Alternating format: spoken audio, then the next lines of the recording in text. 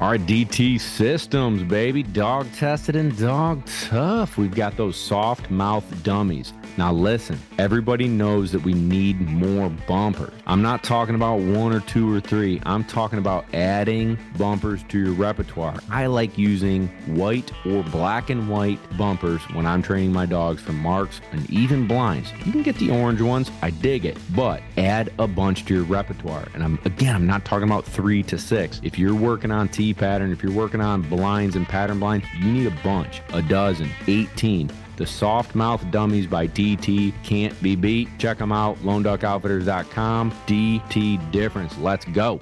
Hashtag man's best kennel. It's Gunner Kennels, baby. It's a kit. We had Addison on the podcast, a phenomenal dude, always innovating our industry. And one of the things that he brought up is it's a kit. It's not just the kennel itself. You've got the Fan 2.0 for your summer, right? Like it's hot out. We got to keep that dog cool. In wintertime, you got the all-weather kit. Keeps that core body temperature in there so the dog doesn't have to work as hard to stay warm. They also have the magnetic door accessory that keeps that body temperature in there. And then the straps. Everybody thinks like, oh, I'll just go to Home Depot and get the cheapo straps. Well, listen, they developed these straps so that basically you can lift a VW Bug with the 2 straps. So if you were to get in a car accident on the way to the duck blind or the training grounds, that dog is going to be beyond strapped and stay safe. Check it out. Gunner Kennels, baby. Slide in the DMs. We'll hook you up. Force fetch. What is it? It's super intimidating to so many people, yet it's not that difficult. I built a step-by-step process that helps you understand it. You and your dog can be successful in it, and it takes the intimidation away of the process so that you and your dog can get to your goals. That's what it's built for. Let me teach you how I do it so that you and your dog can do it. Different breeds, different personalities, problem solving, and more. Check it out. Links in the description. The Force Fetch course. Baby.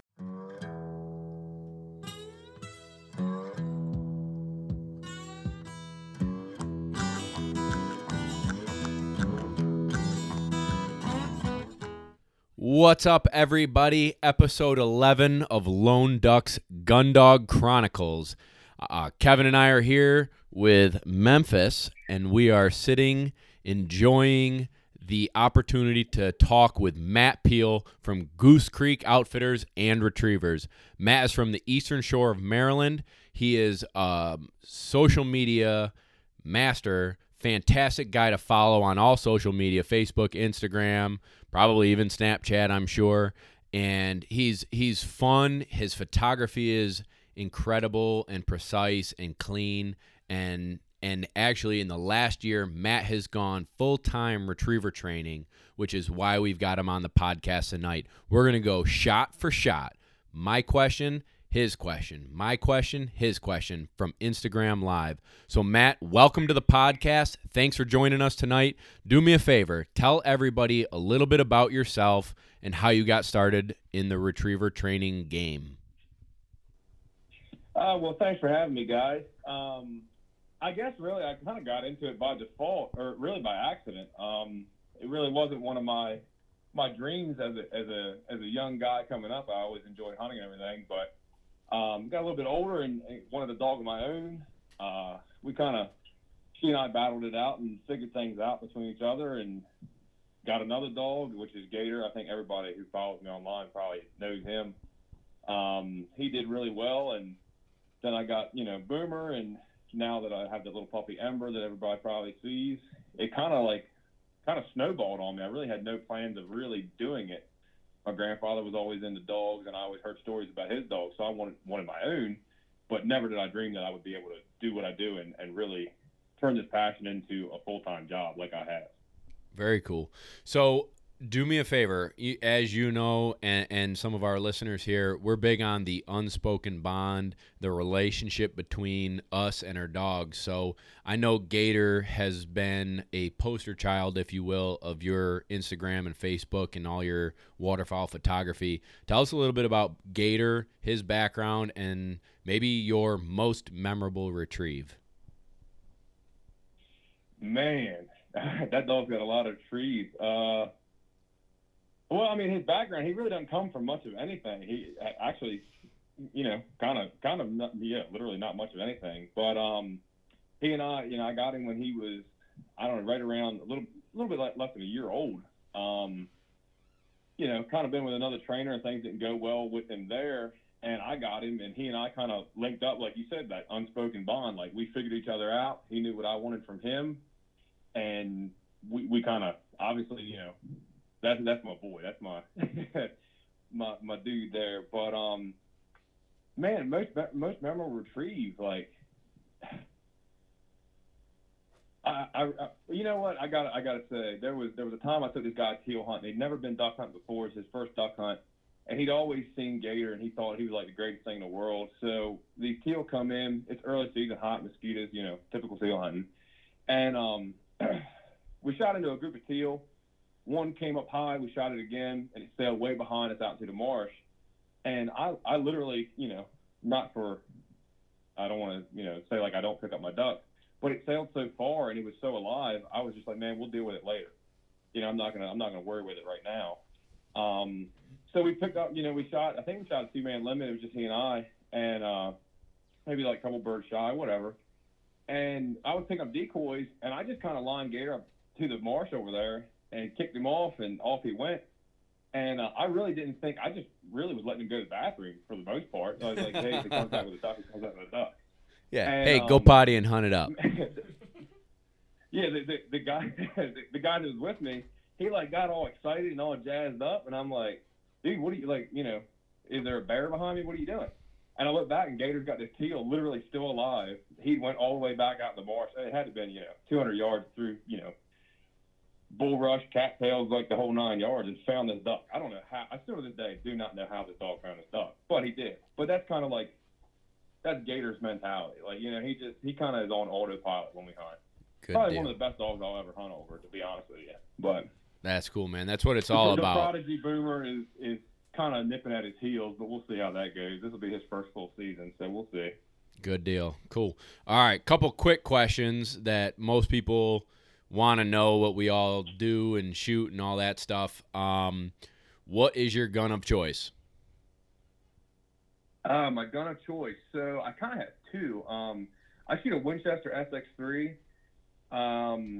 I had a couple Benellis, and they really didn't do me very well. And I got mad like in the middle of goose season one year and went to one of the gun shops down here and bought an SX3. And it's probably got, I don't know, 10,000 rounds to it, maybe more. And I've never done anything to it other than clean it and barely even clean it. And I do like to shoot. I shoot it over and under a Browning Synergy. Nice. The 3.5 inch, whatever you want to say. Nice. Over and under. So those are my two kind of go-to guns. Nice. My go-to upland and waterfowl gun is my Browning Satori.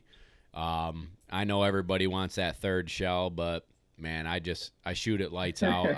I feel good about it, and so that's my go-to. And I just recently bought an old Browning A5 20 gauge, and so I'm gonna break that out into the marsh this year. So I'm excited about that.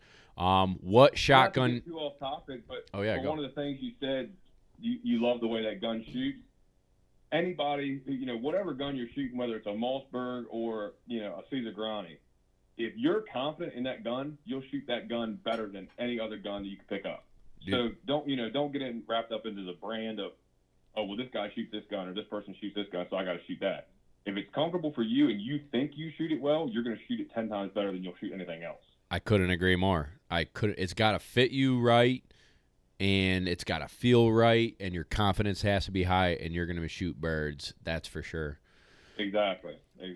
All right, what is the shotgun shell choice when you go to the marsh?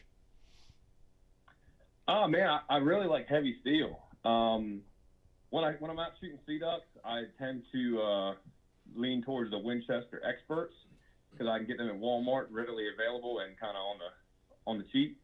But I really like heavy steel. I usually shoot 3-inch number 2s or 3s. That's kind of all I shoot at everything: geese, ducks, whatever. Yeah, I'm a heavy metal 3-inch 3s. I've found last year I was gifted some Black Cloud 3-inch 3s, and I am telling you, I probably shot maybe not 2 boxes, but 25 rounds at a minimum and didn't get my limit. And I went to my heavy metal and finished my limit off in like 3 shots. and it just Yep. it patterns out of my gun well, and I don't know. Like you said, I don't know if it was Black Cloud or my mentality, but Browning Satori, Yeah. heavy metal 3-inch threes, Uncle Bob hits ducks. And that's the thing, man. A lot of it is really more so your confidence in your gear, whether that's your shotgun shells, your gun, shoot your dog, your decoys, whatever it is. If you feel in your heart of hearts that is, kind of what you need or what makes you successful, you'll be more successful just because of that mentality. Whether it's, hitting ducks, whether whatever it's doing. If you're confident in your gear and you think, like I've shot stuff before that, like old rusty shells you find in the boat, you miss everything with them because you were nervous about it. You're like, oh my God, I'm gonna shoot these rusty shells, whatever. It's if you're confident in what you're doing, you'll be fine. Whether you shoot Winchester Experts and that's all you ever shoot, or whether you shoot something that's $80 a box, whatever. Yeah, I understand that. That's fair. Matt, it's Kevin. I had a question about. I saw on Instagram, maybe today, yesterday. Gator's retiring. Can you talk to me a little bit about like maybe your feelings on retiring Gator? And you mentioned Boomer being an up and coming dog and how he's got a lot of good action ahead of him. But bless you, Memphis. But I mean that's an emotional roller coaster, man. Can you talk to me a little bit about that? Yeah, I was gonna say, like, I don't want to get too deep into it because, my family kind of always joked with me about him. When Gator goes, I might have to get checked into a home. I mean, that's he's been here, there, and everywhere with me. So I guess about a year and a half ago, it was Mother's Day, not this past one, but the one before that, Gator broke his hip. And long road to recovery through that and everything. And he hunted last season. He did really, really well. But it really took its toll on him. So he's not really retiring. He's just retiring from kind of big water. Most people that follow me probably know I live right on the Chesapeake Bay. So I do a lot of hunting out there and, in the surrounding areas. And he just can't, when it's rough and the boat's not stable, that leg isn't as – and I got to say that the surgeons did a phenomenal job. Like he walked out of the vet's office or the emergency surgery place or whatever you want to say on all four legs. Actually, the vet said he's only seen two dogs ever do it. One was a police canine and one was Gator. But it really took its toll. It aged him bad. Like he was full of piss and vinegar, as they say. Yeah. Right before the surgery, and right after that, like I feel like it put 3-4 years on his legs. But yeah, and it really is. Like when I made that post this morning, like I almost got choked up about it because like he's been, that's my dude. He's been everywhere. Like he's just a machine. He does whatever I want him to do whenever I tell him to do it, and half the time he does it before I even think of telling him to do it. He's just a good dog. And those dogs, everybody says you only get one good one. I don't think you only get one good one. I think you have a lot of good ones, but you have one that you remember more than the rest of them. And that's fair. Be him. Yeah, that's a good way to put it. That's a little heavy. A little heavy. Well, I mean, if you come in my house, man, like there's a room that's pretty much dedicated to him. There's, I don't know, 20, 30 pictures in here of him, and he's just a good dog, man. Just a damn good dog. Yeah, I like a lot of people have a man room. You got a Gator room. That's fair. Yeah, I mean, some guys have man caves. I got a Gator den. Well, that's pretty good. Listen, I like to judge. I don't like to judge people. I don't want to say that, but I do like to judge people based on how they name their dog. And you definitely win. You definitely. It's not bad with Gator and Boomer. Good dog names. I respect that. Thanks, man. Yeah. I feel like, man, if you're gonna have just like a kid, like if you have a kid. You set them up for failure, giving them kind of a stupid name. I hate, sorry to offend anybody with a kid with a stupid name. Easy. My name's Bob. Yeah, but no, like a dog, man. Like if you name him Fluffy, like most likely he's gonna be a Fluffy. Yeah, no, I got you. Name him something with grit, like Boomer. Goose Creek, here comes Boom. You know what I mean? He's just like, and he lived up to his name. Ember, the little puppy of mine. She's living up to her name. Fire on the mountain, she's full of fire, full of drive. So I think if you name them, it's kind of like going back to that confidence in something. You got confidence in what it's going to be, it'll be that. Yeah, No, that's awesome, man. So you take your dogs out in the big water then, out in the ocean there, or in the bay? Yeah, I mean, I probably haven't hunted in the ocean for I guess probably 3 years now, just because if I can do it closer to home on the bay, then I can do it here. But yeah, I mean, I hunt them right in the middle of Chesapeake Bay. That's badass. Now I gotta ask about I don't know, being like a central New York guy and not having sharks around, but I just imagine that you shoot a duck and there's like a feeding frenzy, and that gator just fights his way through, punches sharks, whatnot, to bring a duck back. Is that pretty spot on, or is that pretty spot on? If that's your your thought on gator, then that's what he does. Like I'm not going to tell you otherwise, but I've really never had never had an issue. I do know a good friend of mine, Jeff Coates. I think you might have talked to him on here before. He stopped hunting dogs in the ocean because of I think it was a tiger shark that came up kind of right behind one of his dogs. I'm not sure really of the story off the top of my head. Like he would tell it better than I would, obviously. But he just got another puppy. I hope he starts taking that out with him, because I've been on him for a couple of years now. Like, man, you got to get another dog. You got to start taking dog out on the boat. The whole 9 yards. Because to me, duck hunting really isn't. It doesn't come full circle unless you've got a dog with you. Yeah. And that's I joke with my friends all the time. Like, if they outlawed dogs in duck hunting right now, I probably wouldn't. I'd find something else to do with my time. Well, for me, it just, if I don't bring a dog, I'm not duck hunting.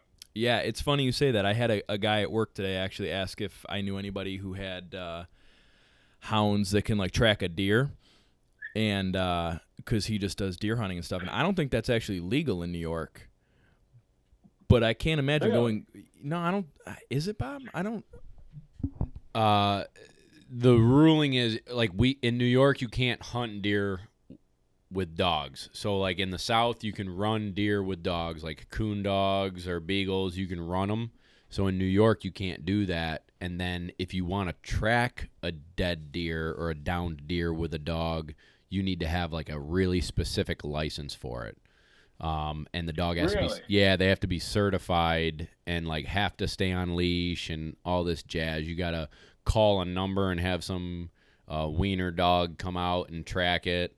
And actually, I have a buddy, Jake, who he downed a deer and couldn't find it and hired the wiener dog. And he said that dog was useless, absolutely useless trying to find this deer. So whatever. There's a guy down here that actually has, it's funny you said that, he's got like a little, what is it, long-haired dachshund or wiener dog, whatever. Yeah.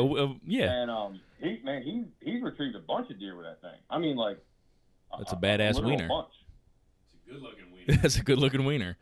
Yeah, but anyway, so I was just, I guess I was trying to make the connection that, like, to me, I don't connect, maybe because of where we live, whatever, like going deer hunting with dogs, and maybe that's different in different places. But for me, duck hunting, half the fun is, I mean, you go out and drink coffee and hang out with your buddies and shoot the breeze, and then if there's ducks flying or not, you still get to hang out and pet a good dog and, have a good time and watch the dog get excited and shake and watch the sky, and it's just cool. So they don't, I don't know, they're mutually exclusive, I guess. And that's the thing, and like, not to get side railed, but more people that are getting into the sport need to realize that stuff. Like, it's not about making a pile. Like, if making a pile is what you're worried about going duck hunting, you're in it for the wrong reason. It's about the experience. And again, going back to that experience, like, my experience isn't really what it should be or what I think it should be without that dog. And it goes back a little bit what we talked about, like kind of my history with my grandfather, and always hear his stories and his dogs and things like that. So that's kind of what I grew up with. So that's what I like, that's what I try to emulate. Like, or that's my vision of the perfect hunt. Like, if you don't have a dog, it wasn't a perfect hunt. You could have killed a 15-man limit, and it wasn't a perfect hunt if there was no dog involved. Yeah, couldn't agree more. All right, Matt, now that I feel like the listeners got a grip on who Matt Peel is, let's go live on Instagram. I've got a question from earlier today. Did you happen to read, not to derail us here for a second, did you get your questions from Instagram by any chance, or do you want me to just rip through live? Yeah, go on your side. To be honest with you, man, I was dealing with that deer earlier, and I really haven't even been on my Instagram since then. Nice. So start with what you got, and if we hit a dull spot, I'll look in there and see what I find. But let's go with what you got first. All right, cool. All right, so the first question. Hold on. The first question, Kevin's gonna read off. Forgot I need the microphone. First question was from Zach Hoheisel. I got stuff in the way here. I still got you on I got you awkwardly on the Instagram live. That's okay. It's fine. Not always. Is this for you or for Matt? This is for you. Well, I guess that's selfish to not have your guest go first. No force fetch. So Zach's got a hunting dog, doesn't do force fetch, at least not yet, but has done a whole lot of hold conditioning. That's been going really well. Until the dog gets to retrieve, then the dog gets super jacked up and real excited, and is just a real high drive dog, and she moves too quick and wants to shake her head. How do we get the dog to kind of slow down, be easy, and not rip up the duck shaking? All right, great question, Zach. I asked him. So again, I'm going to reiterate what Kevin just said really quickly because I want to clarify because I wasn't sure what Zach was asking in that question. So basically, Zach asked, I didn't collar condition and I didn't force fetch my dog. I just did a really strong hold, and so the dog will bring the bumper back or bring the duck back just fine and hold on to it, but as it's coming towards him, it's so excited that the dog's like shaking his head and flopping around and getting all fired up. You know what I'm talking about, right, Matt? Yeah, I'm with you. Yep. Okay. But because it's not collar conditioned and it's not force fetched and he's choosing not to, which is his prerogative, that's cool. How would I fix it? So, number one, I think force fetch and collar conditioning, I could tell you right now how to fix it. I'd hear Nick here or sit Nick sit. It's called indirect pressure.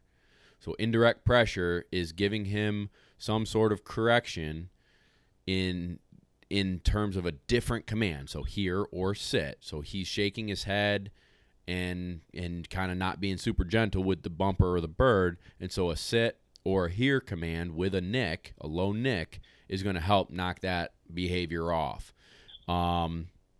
Without doing e-collar or force fetch, I had to kind of rack my brain on how I would solve this. And so I use the old trusty baseball cap healing stick. So instead of having a healing stick or whatever you want to call it, I'm going to take my baseball hat off, and Instagram Live's about to see this. I'm going to pop him on the butt, right, with my hat and tell him sit.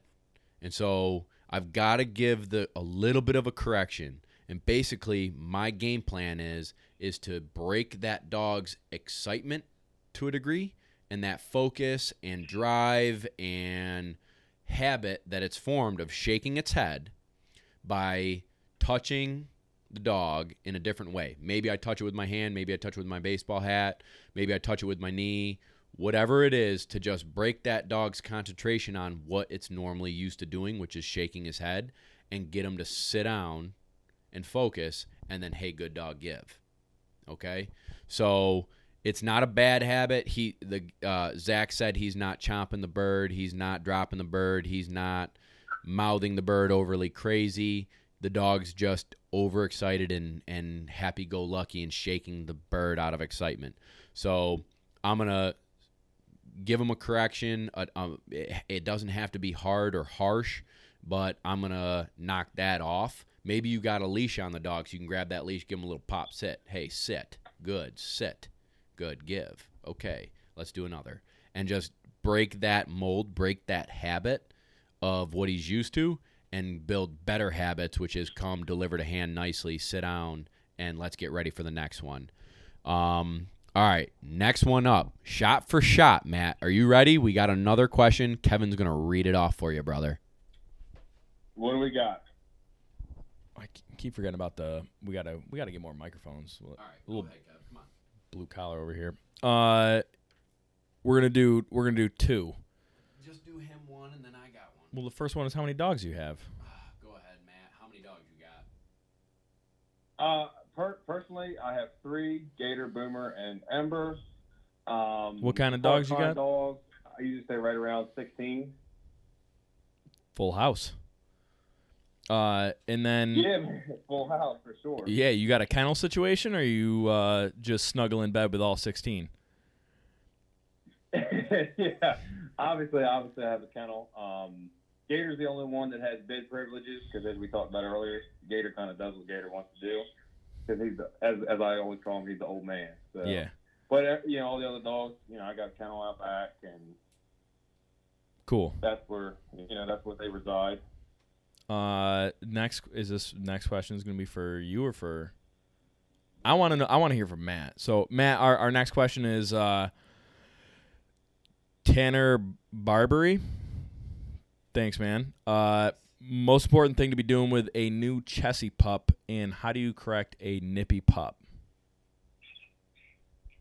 The most important thing, I guess that's 2 questions in one, yes? Or was that? Yeah, I guess it's 2 questions in one. Okay, so the most important thing is exposure. And that's kind of one of the things that my program really revolves around is early exposure. Once that dog has all its shots, that puppy has all its shots, take it everywhere. Let as many people as you can possibly get that dog around, meet it, play with it, love on it, whatever you can.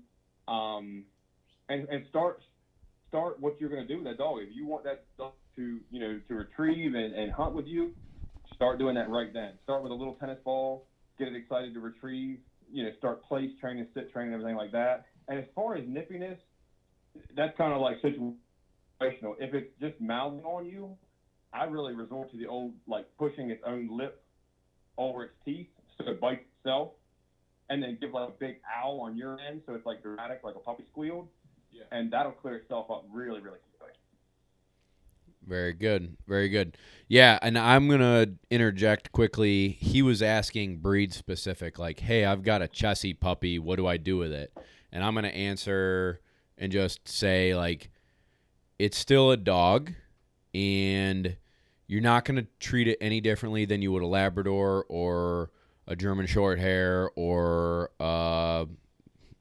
Chesapeake, right? They're all a retriever, and we're all going to build the right good habits early on and move forward as the dog progresses. But it's not necessarily the breed that dictates how you train. It's we train, and the dog's personality is going to help us determine how we train, I guess. Kev, you got another question? I'll take the next question. And I could just to piggyback on that one, I couldn't agree more with what you just said. The dog's personality dictates how you train. Every dog that I take off my truck or my trailer every day, I train different because they all have different personalities. And if people get too wrapped up into, that I read this out of a book, so this is how I have to train my dog, that's when people run into problems because every dog needs to be trained differently. Books are a guideline to start with, but every dog doesn't need everything you read in a book or see online or hear us even talk about. Yeah, no, that's good. And that's fair. I mean, every dog has a different personality and is going to have different genetics and different, upbringing. If you grab a dog at 6 months old, it's going to have a completely different life than the next dog in the kennel, down the line. First, we got a comment from Joe saying that Bob has nice looking khakis on, so that's fair. And then Mark DiCamillo, thanks, man. Also said that our audio is pretty good. Nice. My man. Nice. Yeah, buddy. Wants to know what we're feeding dogs and how many times a day, which I think we talked about on a different podcast. So check out our other podcasts. But then what about Matt? What do you do with your dogs? So again, going back to like my early exposure, I take on a lot of really young dogs. So puppies kind of under 6 months, I feed twice a day.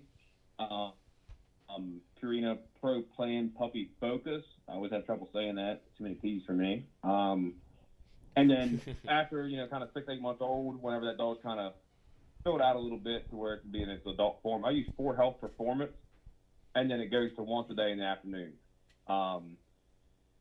Anybody who's really working the dogs through the day, you don't want to feed that dog and then go run it. you can bloat, you can twist their stomach, things like that. So once they're older, once a day in the afternoon or after you work them, maybe an hour after you work them, you'll be fine. All right, cool, Matt. So I'm going to answer that question as well. I'm the same. As a little baby puppy, I feed them multiple times a day, smaller portions, and then I generally normally feed twice a day. And this summer, I was getting a lot of work in, and so I was getting to the field at like 7 a.m., 6:30, 7 a.m., and rolling, and I didn't want dogs with a full belly in hot heat for the same reasons you said, for that bloat, where the dog, large breed dogs are susceptible to it, and their stomach will basically flip and twist, and then the circulation goes off, they start foaming at the mouth, and they literally die within 10 minutes. Really bad. Not what we want to do. Do a little more research on it if you're interested in it. But basically, at that point, I'm like, man, I can't keep feeding dogs in the morning. And Kevin's saying my crotch is showing on Instagram Live. I'm just going to let it ride. People can enjoy it. But basically, long story short, on those days that I was putting in a lot of hours and hot, I wasn't feeding in the mornings, and I would double down at night, and I've found the same thing you said. It's just a little bit easier to air them out in the morning, let them run around, let them go to the bathroom, load them up in the truck, and go train. If I didn't do what I did all day, like as a retriever trainer, and I just was a house dog kind of guy, then I probably would do twice a day. Hey, when you get up in the morning before work, throw a bowl of food out, let them go to the bathroom, put them back in their crate before you go to work, and then feed them at night, just so they're, I don't know, maybe I'm soft, but so they don't have an empty stomach all day sitting around. But with a working dog that's working with me all day, every day, and hunting and stuff like that, I don't want them to have a full stomach during that high workload output type of thing. All right, Kev's got another question, either for you or me, but he'll let it rip. Yeah, so I got this next question is from Seaching83. Appreciate the question. I believe he's actually at... He's on fire. My man. Hey, let people know about our podcast. But really appreciate it, man. Cheers to you. Do you take hourly clients, and if so, what do you charge? Interesting question. I think, yeah, man, both can answer. I don't know, Matt, do you take hourly clients? So truly, I used to. Back, when I was doing it part-time, I actually did a lot of one-on-one clients. And truly, I don't anymore, simply because, and I don't mean to call anybody out, they were one of my previous clients that did, the one-on-one sessions. What would happen was people would come to me and we would do all the work with their dog, and then they would go home and I would give them like homework, and they wouldn't do it. And it was painfully obvious to me when they came back that they hadn't done it. So I really got rid of all that altogether. That being said, that there's some guys that I kind of train with that help me to throw birds for me like that, and I'll help them with their dogs.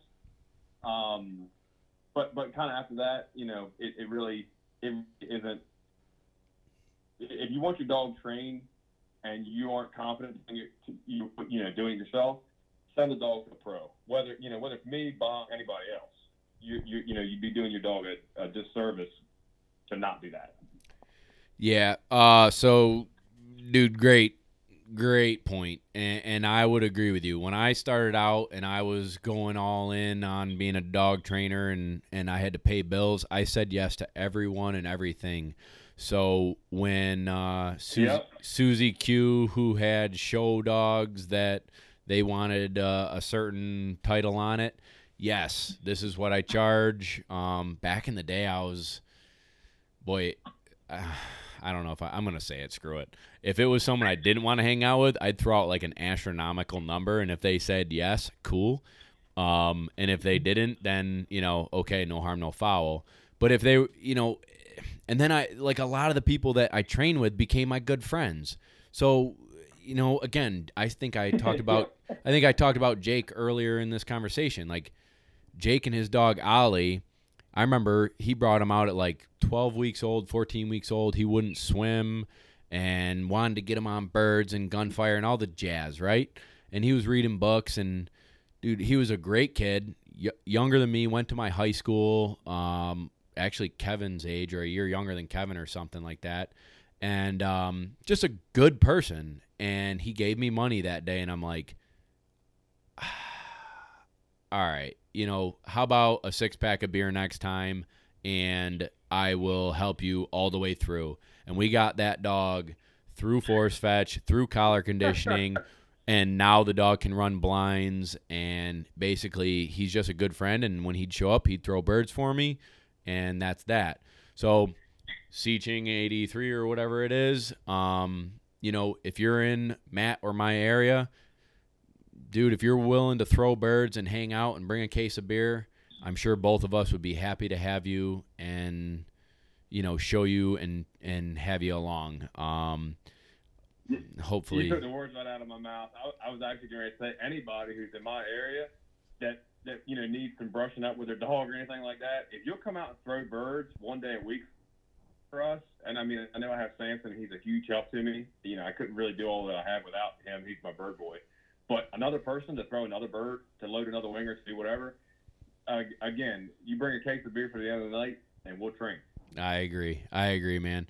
All right, Kev's got another. I don't know whose one's for, but Johnny H13. Thanks, man. I have a 12-month-old black lab. Does great with whistle stops and casting on land. Extreme excitement for water retrieve. Seems to get in the way of transitioning this to water. And on water. Yes. The extreme excitement. Who's that one for? Is that Bob or me? Whatever, dude. That's all you, man. So the dog does great casting on land and really has it, but water just adds a level up of excitement. And is wondering if there's any advice that you could give on transitioning probably smoothly to water. Does that make sense? Well, yeah, definitely. Actually, I just sent home a dog that was very similar to that, kind of 3/4 of the way through his training. And really what kind of settled things down for me, one thing that he was overly excited, but in his overly excited state, he really forgot what he was really supposed to be doing. The biggest thing is, if you're having trouble with anything, back up and simplify. If the dog's struggling with it and you got something 40 yards away, make it 20. Throw a bumper, help the dog.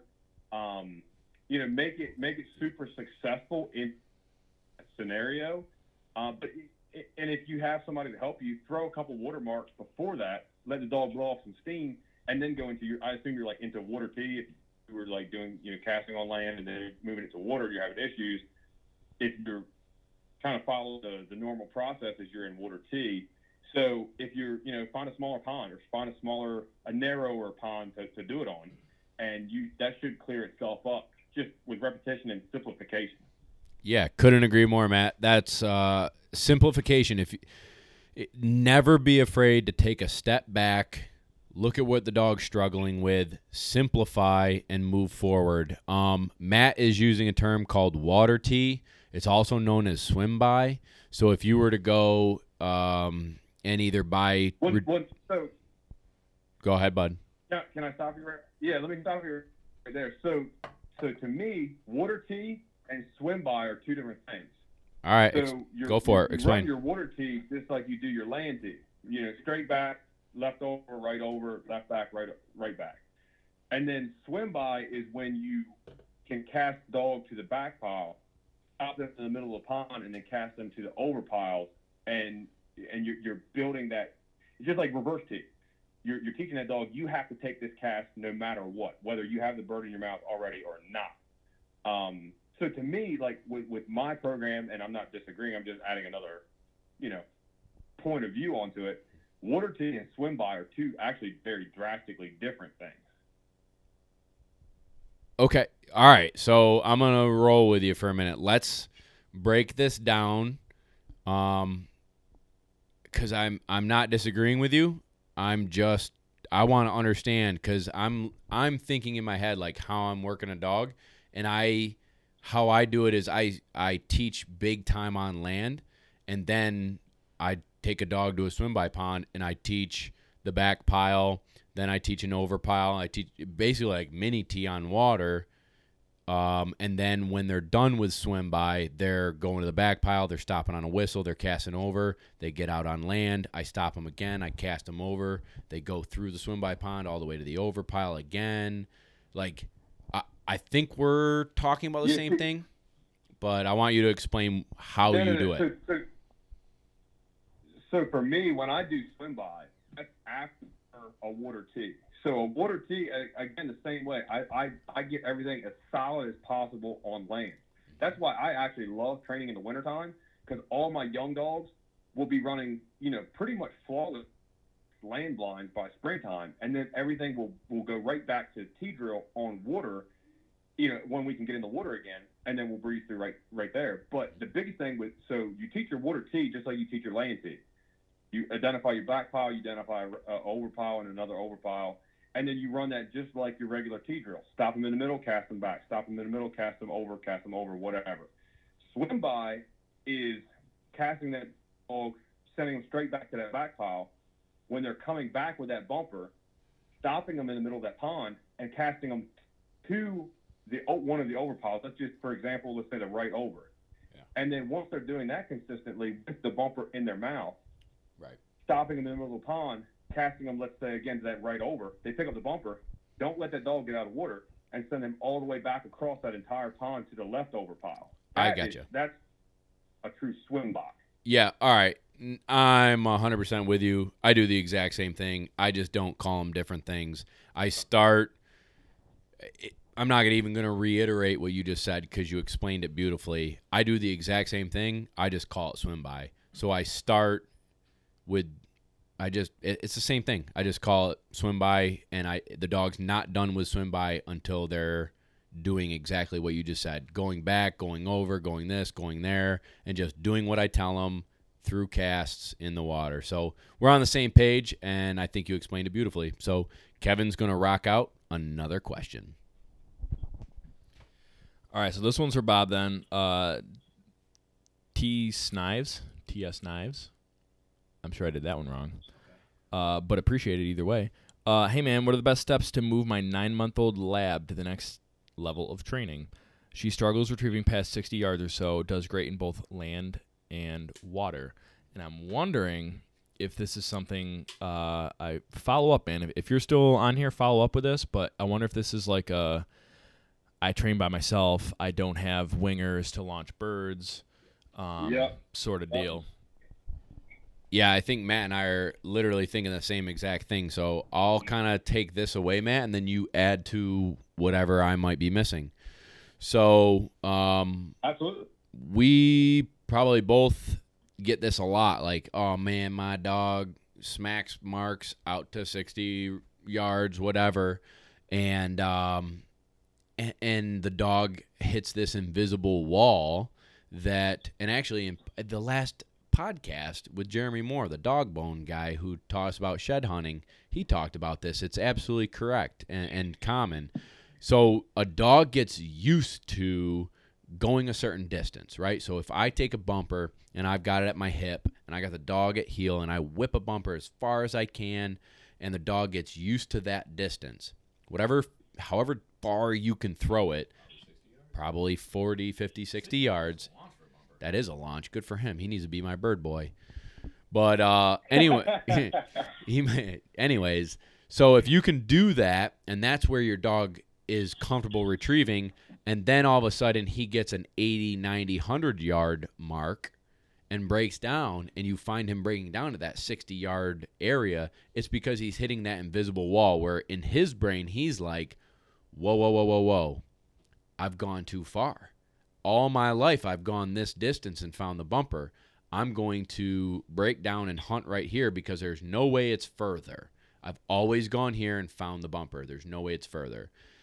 And so I'm also going to kind of talk about, I'll finish answering this question, but I've also found through my training that dogs who are used to a certain winger, where the winger throws it, a perfect arc and it lands 20 yards away from a winger, and then Johnny, my bird boy, throws it 40 yards away from him, that dog's going to go and run a line 20 yards away from the bird boy because it's used to going where it knows it should be, okay? So you want to throw high arcs, flat marks, angle backs, angle forwards on your marks when you've got a bird boy or a winger, so the dog gets used to marking the area of the fall and then hunting the area of the fall instead of going where it's used to and hunting.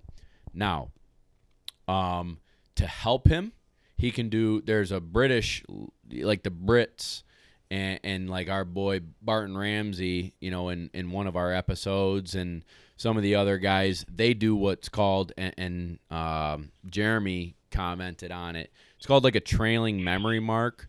If you're only throwing yourself, you can throw a mark, heel the dog away from it, and walk, another 20 yards and turn around, hey, get your mark good right there, send them. And so now your 60-yard mark's an 80-yard mark. Throw it again in a different area. Walk 40 yards. Now your 60-yard mark is a 100-yard mark. Good dog right there, send them. Or I'm pretty sure, maybe this is a jerk thing to say, but like you got to have a brother, a sister, a cousin, an uncle. Well, wingers are expensive, man. So I can't say like everybody should have a winger and throw wingers with their dog, but you got to have a buddy that you hunt with that maybe 2 days a week after work you guys show up to a field and he can be your bird boy and help you stretch out. So one of the things I like to do, one drill I like to do, and then Matt, I'm going to let you talk on this subject for a second and anything else you'd like to add, but the drill I like to teach, well, there's two. One, I'm going to have, let's for instance say Kevin be my bird boy, and Kevin's going to throw a mark, send the dog. Good dog, bring it here, good. Heel, sit, take it. Now dog trainer, I'm going to walk 40 yards back. Kevin's going to throw the mark in the same location. Now that 40-yarder or 60-yard mark is 80 yards. Send the dog. And he's going to the same location he was successful at and pick up the mark. Now I'm going to back up another. And now all of a sudden the dog's getting the same mark, super confident. Kevin's there to help him if he needs it, blah, blah, blah. Dog is crushing 150-yard marks because I've simplified and backed up. That's one way. Number two is feeding the dog bumpers. And I've done this on my Instagram a decent amount, so hopefully maybe people have seen it. But again, for instance, Kevin's my bird boy. He's got a dozen bumpers in his hands, 6 bumpers in his hands, and we're doing walking singles. He's walking through a field, throwing me marks. All right, I raise my hand. Kevin throws the bumper. I send the dog. Dog goes and gets it. And he's, let's say, 80 yards. Dog breaks down at 60. At 40 yards, before the dog starts breaking down and hunting, I'm going to wave my hand, and Kevin's going to, hey, hey, and throw a bumper. So now, as the dog's about to break down, we stop it from breaking down, and it sees the bumper go. It drives further confidently and steps on that mark. Now Kevin walks 120 yards away. We do another mark. Kevin throws the bumper, send the dog. Dog's hauling butt towards Kevin and the mark. And as I notice that the dog is going to slow down and start to hunt early, I'm going to wave to Kevin. He's going to hey, hey, and feed the dog another bumper. And it's going to confidently drive the dog to the fall area and hunt. So you're going to teach the dog to break that barrier, that 60-yard barrier that he's talking about, and drive further, mark, and then hunt the area of the fall. Do you have anything else to add? A drill that you like to do to help marking? Yeah, the only thing I was going to really add to that, obviously you said walking singles, that's huge. That's huge for any dog, whether it's a puppy, that's just learning how to mark, or whether it's a master hunter that you're tuning up for the season. Walking singles are huge, but a marking issue, I always revert to a bare grass area. And I mean like a golf course green and big white bumpers. And going back to like the issue that you're talking about having, I've had dogs come in that have had, they've been in with their owner for, the first 6-8 months of their life, and I get them, and all they've ever seen is hand-thrown bumpers. Right. And, I have Samson walk out, he'll throw a bumper, let's say at that 65-yard range, and I literally watch dogs stop at that 45, 50-yard mark with a big white bumper on fresh green cut grass right there in front of them, stop right there and start hunting for that bumper because, like you said, mentally they know that has to be right there because that's all they've ever done their whole life. Exactly. So the biggest thing, like you said, feeding them bumpers, but keeping it. Don't take that dog if he's struggling with marking. Don't take him to a field where there's fresh cut CRP or whatever. Take him somewhere like a park or soccer somewhere field. Where that dog will see that bumper when it falls and can run 60 and then 70 and then 80 and then 100 and then 200 yards all the way to that bumper and get used to just driving out until they find it. And that's one of the things that has really helped my dogs with marking. Yeah. My dogs, personal dogs, whatever, and again, that goes back to simplifying. You don't need them to go hunt for that bird. You need them to learn how to mark. So they need to learn how to drive, again, that 60 or 100 yards distance. That's one of the biggest things for me is like going back to the break it down and simplify. Take them somewhere like a park where they can see them. Exactly. And throw the mark. And again, if they need help, keep fire drilling bumpers. Keep throwing bumpers. If you got to throw 10 bumpers to get them there, it doesn't matter. The bird boy can pick them up. Exactly. Or your buddy or your girlfriend or whoever's helping. Exactly. Help them to be successful. Rule number 1, the dog never comes back without the bumper. So that bird boy has to get them to be successful. So if that dog quits and gives up hunting and doesn't come back with the bird, like leaves it and doesn't find it and gives up, that's a terrible habit and something we never want to allow to happen. So always have that dog be successful on its marks. All right, Matt, Kevin's got another question for us. We're going to let you answer this one. All right, big guy? Sure. All right, man. So East Carolina Retrievers has a question about a daily routine in regard to a succession of yard work, marks, and blinds. There's something that you do like every day that you kind of just, I don't know, I guess I look at it as like a daily chore, but something that you just keep the dog on point every day. Well, I don't know if Matt Neal's, calling in here for. He can just call me and talk to me directly, but I'll answer your question, buddy. You know me just as well as anybody else. I've trained with you, whatever. I do whatever the dog needs to do that day.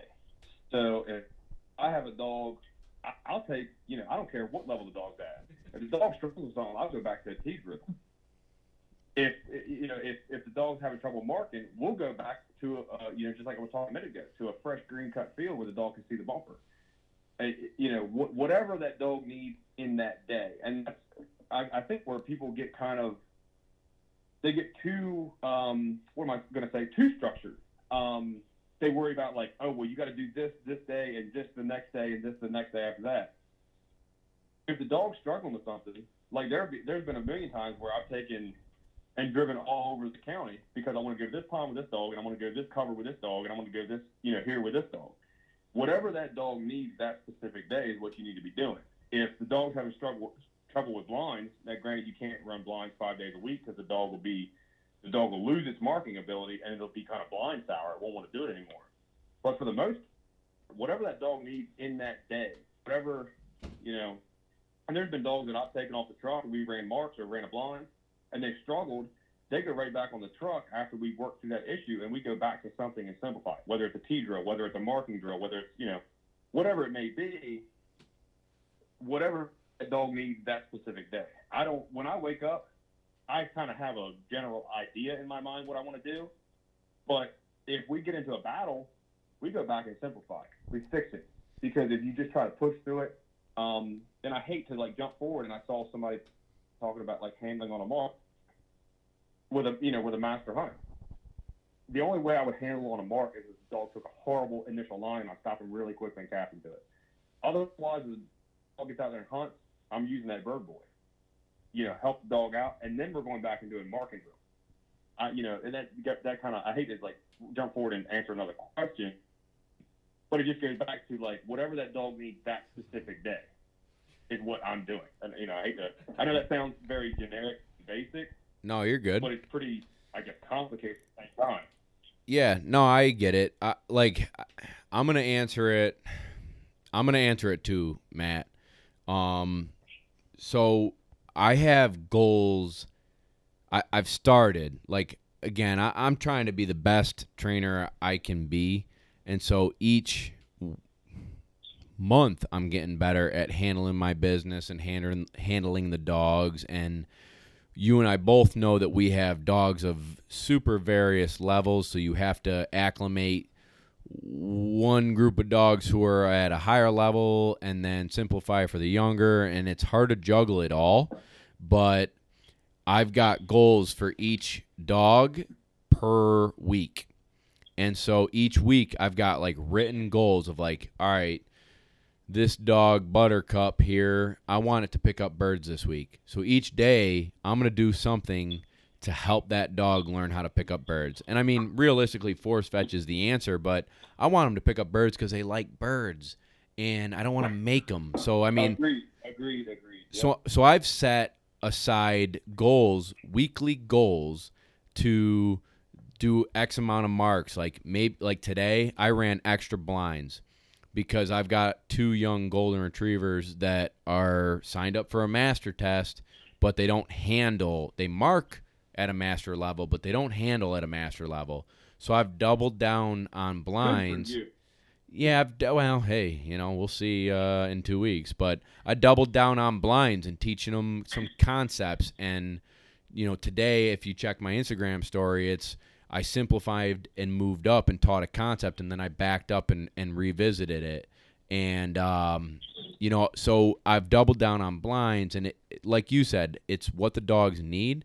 But if I had to, look at my daily schedule, it's get up at 5:15, 5:30, air dogs, hit the fields by at the latest 8, and we're doing force fetch, obedience, collar conditioning, and possibly pile work.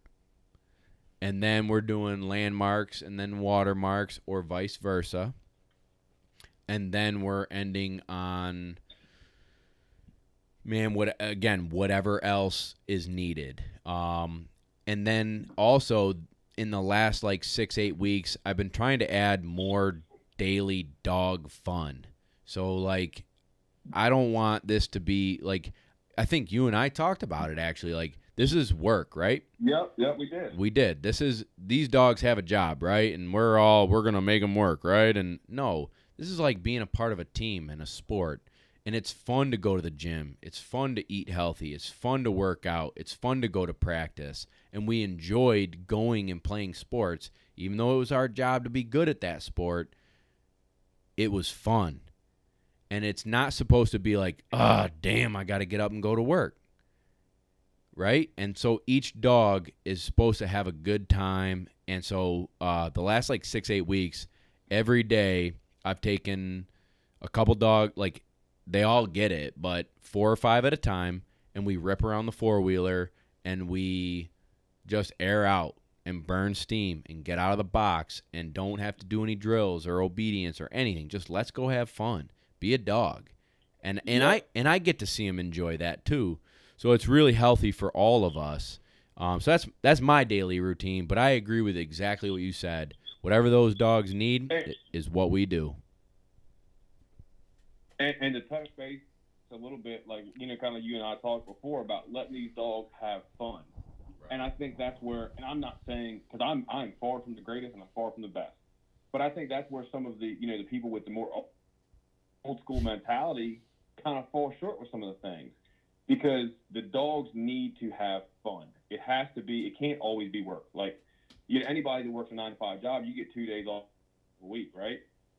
Well, the dogs are the same way. And granted, there's some weeks that I train 7 days, there's some weeks that I train 5 days. It just depends on how, life happens and hunt test weekends and whatever. But anybody who follows my Instagram, my Facebook, whatever, I'll take, I guess with my personal dogs, I take damn near 20 dogs outside. And they all have to sit patiently, do whatever until I cut them loose, and then they're cut loose. Let's rip. I live on 30-acre farm, run. Play in the field, go jump in the river, go do whatever you want to do, because it can't always be work. And when it becomes only work, that's when you see dogs that don't want to do the work. Because if anybody's job, if somebody made you work 24 hours a day, 7 days a week, whatever, 12 hours a day, 7 days a week, you wouldn't want to do it anymore, right? And you got to look at it the same way with a dog. Yeah. All right. Kev's got another question. This one, where to go? I've been talking with people a lot, so I'm trying to. C-Ching 83, my man. What made you go with a MTCK instead of an Ainley or Deerskin? Oh, Mountaintop Custom Kennel. My man. All right. MTCK stands for Mountaintop Custom Kennel. That's who I got my 18-hole gooseneck from. Truth be told, they were the cheapest and could get it done the quickest, brother. Ainley and Deerskin, my old 8-hole was a Deerskin, great quality. They were like a 9-month wait. Ainley was a 9 to 12-month wait, and Mountaintop said they were 6-month wait. And they were like $5-6 grand cheaper. And I've seen their product. They put out a good product. I'm very happy with it. And so that's that. All right, next question. Awesome. Appreciate it, man. Jordan Toole had another good one. It said, I've trained master level dogs before, but I have a field trial line 5-month-old pup that I want to run field trials with. Should the training be much different at this age than another dog? This one, looking at you, Matt. My personal opinion, just get the dog running straight line long. I'm not much of a field trial guy, and I never have claimed to be. That little pup of mine that I talked about a little bit earlier, Ember, that's kind of the idea with her, and I'll probably run some cues with Boomer, because he's the same way, likes to run long. But at 5 months old, personally, it depends on the dog. Where is the dog mentally? At 5 months old, Boomer was already 4 specs and running, 300-yard marks, because that's where he was. Ember, kind of the same way. She's already got her junior title. She just turned 6 months old. But not every dog's like that. So really, I guess if you want to comment back, if you're still on here, where's the dog at mentally? Like, does the dog like to run? Does the dog like to run long? Because if it likes to run long, teach that dog to mark really, really long. Because at the end of the day, that's what wins field trials, running straight lines and marking long birds. I guess if you're still on here, comment back and we'll get back to you. Be happy to.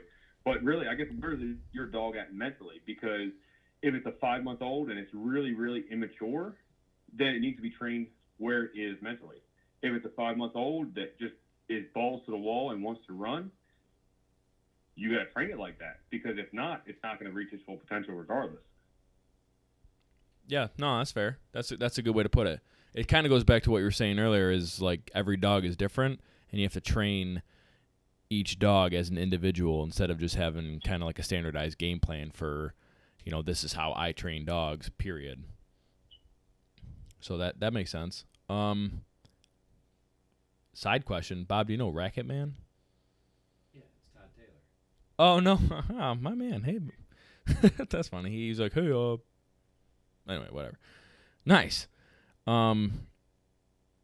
Travis, our next question. Make sure that's our next question. Yes. Travis, thanks, man. Appreciate the question. Travis has a 4-month-old pup and is wondering if there's anything he can do to kind of set himself up for success so that he can kind of have some beneficial training out in the future. For a 4-month-old dog, what should Travis be doing? All right, Matt. I'm going to take this, and I'm going to answer it in 2 minutes, and then you answer it in 2 minutes, okay? Did you hear Kevin? Go. All right, cool. Yeah, I heard it. Yep. All right, cool. 4-month-old puppy. This is a baby. I'm going to get it socialized. People, places, and things. So I want to take it to parties and let it meet all my little cousins and nieces and nephews and let people poke it and prod it and pick it up and get it socialized around everything. I want to get it used to hikes and walking and adventures and streams and ponds and puddles and thick cover, and it's all got to be positive experiences.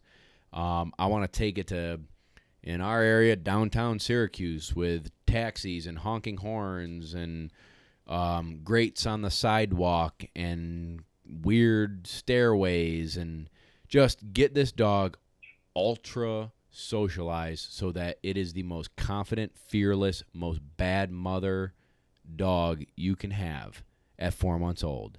I want it picking up bumpers and bringing them back to me, whether you got to do it on a check cord or whatever, down a hallway with a sock. I'm building retrieve drive. I'm not steadying the dog up yet, but I'm building retrieve drive. Teaching simple obedience. Go potty outside. Crate training. Don't jump on me. Don't nip me. Go, just be a well-rounded dog, okay? And then I'm also, I also at this age introduced to water if the temperature of the water is warm enough. And also birds. So I want the dog to pick up frozen birds, live pigeons if you can get them, stuff like that, and bring them back to you. I'm not necessarily doing gunfire. It all depends on the dog and their drive, but I'm not worrying about guns until they're a little bit older. How about you, Matt? What you got? Honestly, for me, you hit the nail on the head. You're talking about downtown Syracuse. I live in not downtown anything. Lowe's is my big go-to. Half the clerks at Lowe's know me by name. I'm always taking dogs in there. I don't know. He one of my clients, he might be on here. I'm not sure. I haven't scrolled for everybody, but there's a dog I have, a chocolate dog named Avery, and she has no confidence. She's like 8 months old, and she'll do something perfect one place, and then she'll get to another place, and she loses track of things. But I take her everywhere and make her successful there. So that's the big thing with that young dog, because that's kind of where she is mentally. It's like a 4-month-old puppy. Take that dog everywhere you can, make it as confident as you can, and build a retrieve drive. If the dog's steady and it'll go on its name and you're not like really restraining it hard or anything like that, that's great. But if it's not like super driving, just let him rip. Let him go. Let that dog run. Let him build that drive on his own. At 4 months old, I hate to go back because this is really truly how I train. But every dog is so different. If they're super driven, you might want to start studying that dog. If they're kind of average drive, maybe below average, whatever, you can build that up. Just let them rip. Let them go. Get a squeaky tennis ball and squeak it, make that dog crazy, and then throw the tennis ball for him. Like I said, I hate to make it so dependent on how the dog's personality is, but at the end of the day, that's really what it is. Like if the dog's wherever the dog is mentally is where it needs to be trained. Yeah, no, that's good, man. I couldn't agree more. Our last question, Matt, and then we're gonna start kind of wrapping up here. And I do want to know if you got any good plans for hunting season this upcoming year. But Todd asked if I remember his yellow lab Storm. You bet I do. I remember Storm coming over to the house. He was one of my first memories as a dog. Todd, great dog. R.I.P. brother. Matt, favorite stud dog line or like any pups? Like do you have a specific line that you like to train pups out of? Man, honestly, no, I don't. I guess short story, I had 3 brothers from the same exact litter, and they were all vastly different. Boomer is one of them. I had 2 of his brothers with me in training and I still have one of them. Boomer and Easton, super insanely driven. Mox, the dog, is still with me. He's kind of all over the place mentally, and he's kind of between a senior and master level now. Nice dog, but they're all so vastly different. Like you can have, and that's what people think that you get the dog from the best breeding of the best breeding of the best breeding, but it still all boils down to what you do with that dog as a puppy. I'm super huge on early exposure and doing as much as I can with those young puppies. I don't really have, there's no dog that I really have been like, man, I love working with every dog that remotely has anything associated to do with that dog. there's always your famous, the Grady's and things like that, and that's great. But there's been just as many good dogs from, no-name dogs almost. I'll butt in. I 95% agree with you. Actually, I 100% agree with you. But I will say there's two dogs that I've seen throw puppies that every single one I've put my hands on has been legit. Absolutely fun to train, down to do the work, great marking, great attitude, good looking, just whatever you want in a dog. Every single one I've touched. The one dog, his name is Slider. He was an FCAFC, if I remember, FCAFC, Bayou Tex, Eye on the Ball. And he sired Safe, one of the dogs we bought, sold, and still train. And Safe's a bad little girl. And I've trained a few other Slider puppies that are equally as bad to the bone. And then the other one is Juice, and that is FC, Grand Hunting Retriever Champion, franchise's performance-enhancing drug, Juice.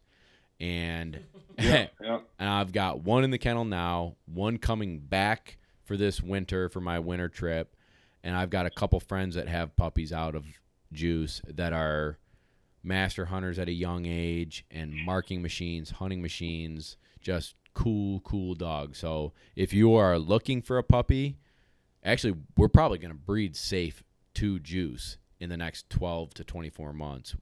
My friend Steve bought Juice straws.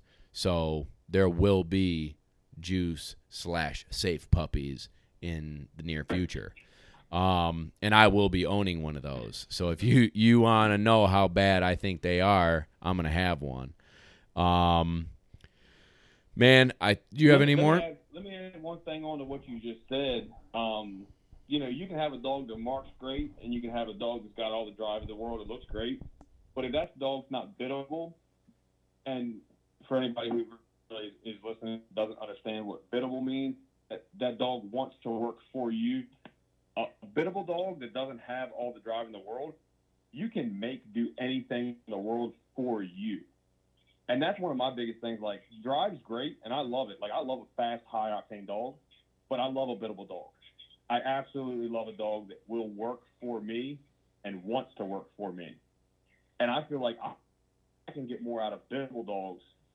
Like, so, I guess if I had to say, like, that dog Crush, master title, he got 4 more passes than he needs for master title, that my dog's out of Boomer. Extremely, extremely biddable dogs. They will do anything in the world for you. I value that more than drive. But as far as, going back to biddability. Yeah. A biddable dog that wants to do anything in the world for you, you can make that dog do anything in the world. And not through force, but just because that dog wants to work for you.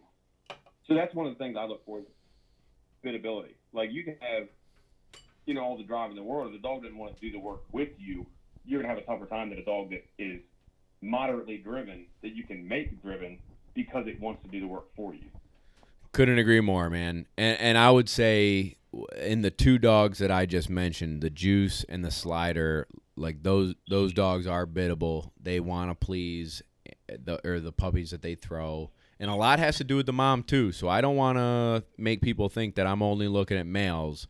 But it just tends to be the males are a little more well-known. But we look at both the mom and the dad and the grandparents for that biddability and the training and the marking and the drive and all that jazz. But I couldn't agree more that trainability, teamwork is also high on my priority list when I look at marking and looks and color and all that other stuff that goes into picking a dog. But all right, Matt, here's what we're going to do. We are off Instagram Live. We're going to wrap this podcast up. I want you to do me a solid. Tell everybody who has listened how to follow you, what they should do to get in touch with you, and we'll take it from there, man. So I guess on on Facebook, anybody's welcome to send me a friend request. Just Matt Teal. I mean, TTPEEL, just like a banana. I got used to saying that on the phone because nobody understands my accent. Goose Creek Outfitters and Retrievers, LLC on Facebook, and at Goose_Creek_Sika, SIKA, like the deer we have native here in Maryland. Well, introduced but now native. Not Sitka, SITKA. So at Goose_Creek_Sika on Instagram. That's me. Cool. Dude, I can't thank you enough for going shot for shot with me on Instagram Live and on our podcast. Ton of fun. Oh, you know what I forgot? Dude, you got Bray. I was going to say. All right. I got Bray. I do have Bray. You got Bray. So I sold Matt and Matt's client a started dog named Bray. So if you're an Instagram and Facebook follower, you've seen pictures in our videos. Bray is the definition of bad mother lover. He's a machine. He's got the looks. He's got the drive. And Matt just, one day called me up and said, hey, tell me about this dog. So, Matt, tell the Lone Duck Gundog Chronicles listeners how Bray is doing now that he's in your hands. Man, I got to say, I get a lot of dogs in this kennel here, and, it usually takes a week, 2 weeks, shoot, some dogs a month to settle in and, really want to work, kind of like I'm talking about a bit of really want to work with me. Bray, we got home the next day. He's like, hey, man, let's run marks. I absolutely love Bray. And one of the coolest things about Bray, for anybody who cares to follow along with him, because he'll be on the story a ton. I always like posting the high drive dogs on there. Bray's going to be with me pretty much indefinitely until he goes. His actual owner is a guide out of Canada. So when Bray isn't in Canada picking up ducks for him, he's going to be here with me. Cool. Running tests, kind of doing his thing, hanging out at the house here. So everybody's going to be able to keep up with Bray for quite a long time. But Bray is like you said, dude, he's a bad mamma jamma. I absolutely love that dog. And I'm thrilled that he's going to be with me kind of indefinitely because he's a workhorse. Like, he doesn't care about anything. He's like, okay, scratch my head. Cool, let's run marks. Let's go, bro. Let's do drills. Let's do this. Let's do that. Dude, it's hard to find that in a dog. So I love me some Bray. I love that you love you some Bray, and I'm so glad he's in good hands, being taken good care of, and working. Kevin just pantomimed / sign languaged me. How do we find out who owns Bray, a.k.a. like the outfitting, and like can we all, me, you, and Kev, go shoot over him next season when Bray's out in Canada? Is that a deal? Yeah, that's actually a done deal. Nice. I haven't even talked this over with his owner, but it was hinted at, so I'm just going to go ahead and bank on it live on here. So, Scott, buddy, you're taking me and Bob to Canada. Wait a minute. Me and you. We're going to Canada. No, we also just got live that Kevin didn't get invited. So it's me, you, and Bray going to Canada. Kevin's left behind. Kevin's coming too. It's three of us. Sorry. All right, we have to bring Kevin because you and I can shoot his limit because he can't hit a duck. Oh, we're good, man. We're good. We'll get that limit. All right, Matt, dude, I love talking with you. I'm so thankful that you came out on the podcast and shot the breeze with us. And, man, shot for shot, live on Instagram. There's a little bit of pressure on both of us to make sure we answer people's questions to the best of our abilities, and you lived up to the standard. Thank you for joining us. And, again, if anyone wants to follow Matt, it's at Goose_Creek_SIKA. Sika. Phenomenal photography, a little bit of dog training tips on his story and pictures. Follow him along this waterfowl season. He is someone to watch out for. Matt, thanks so much for joining us, dude. Can't thank you enough. Thanks, man. Really appreciate you guys having me. All right, dude. Well, hey, stay in touch. Give Bray a good old scratch for us here, and we'll catch you soon. Will do, brother. Hey, if you haven't done it already, jump into patreon.com/Lone Duck Outfitters if you enjoy the show and want to support the show. If this show has helped you and your dog grow together, if you enjoy our Instagram, if we've helped you at all, it's like buying me and Kevin a beer, and you get more one-on-one from me. You get content that doesn't hit Instagram or YouTube, and it enters you to win a free hunt with me and Kevin in Missouri this duck season. So jump on, links in the description. We'd be happy to have you and love to help you. Hey listeners, Nick Larson here, host of the Birdshot Podcast. As fans of this show, you may be interested in the conversations on the Birdshot Podcast, where we discuss all things upland hunting, from upland birds and their habitat and conservation, to the shotguns, bird dogs, and gear used to pursue them. Whether you're a seasoned upland hunter or just getting started and wanting to learn more, I interview a wide range of guests, each with their own unique perspective and valuable experience to share. If you're on the hunt for more upland hunting conversation, please consider subscribing to the Birdshot Podcast today.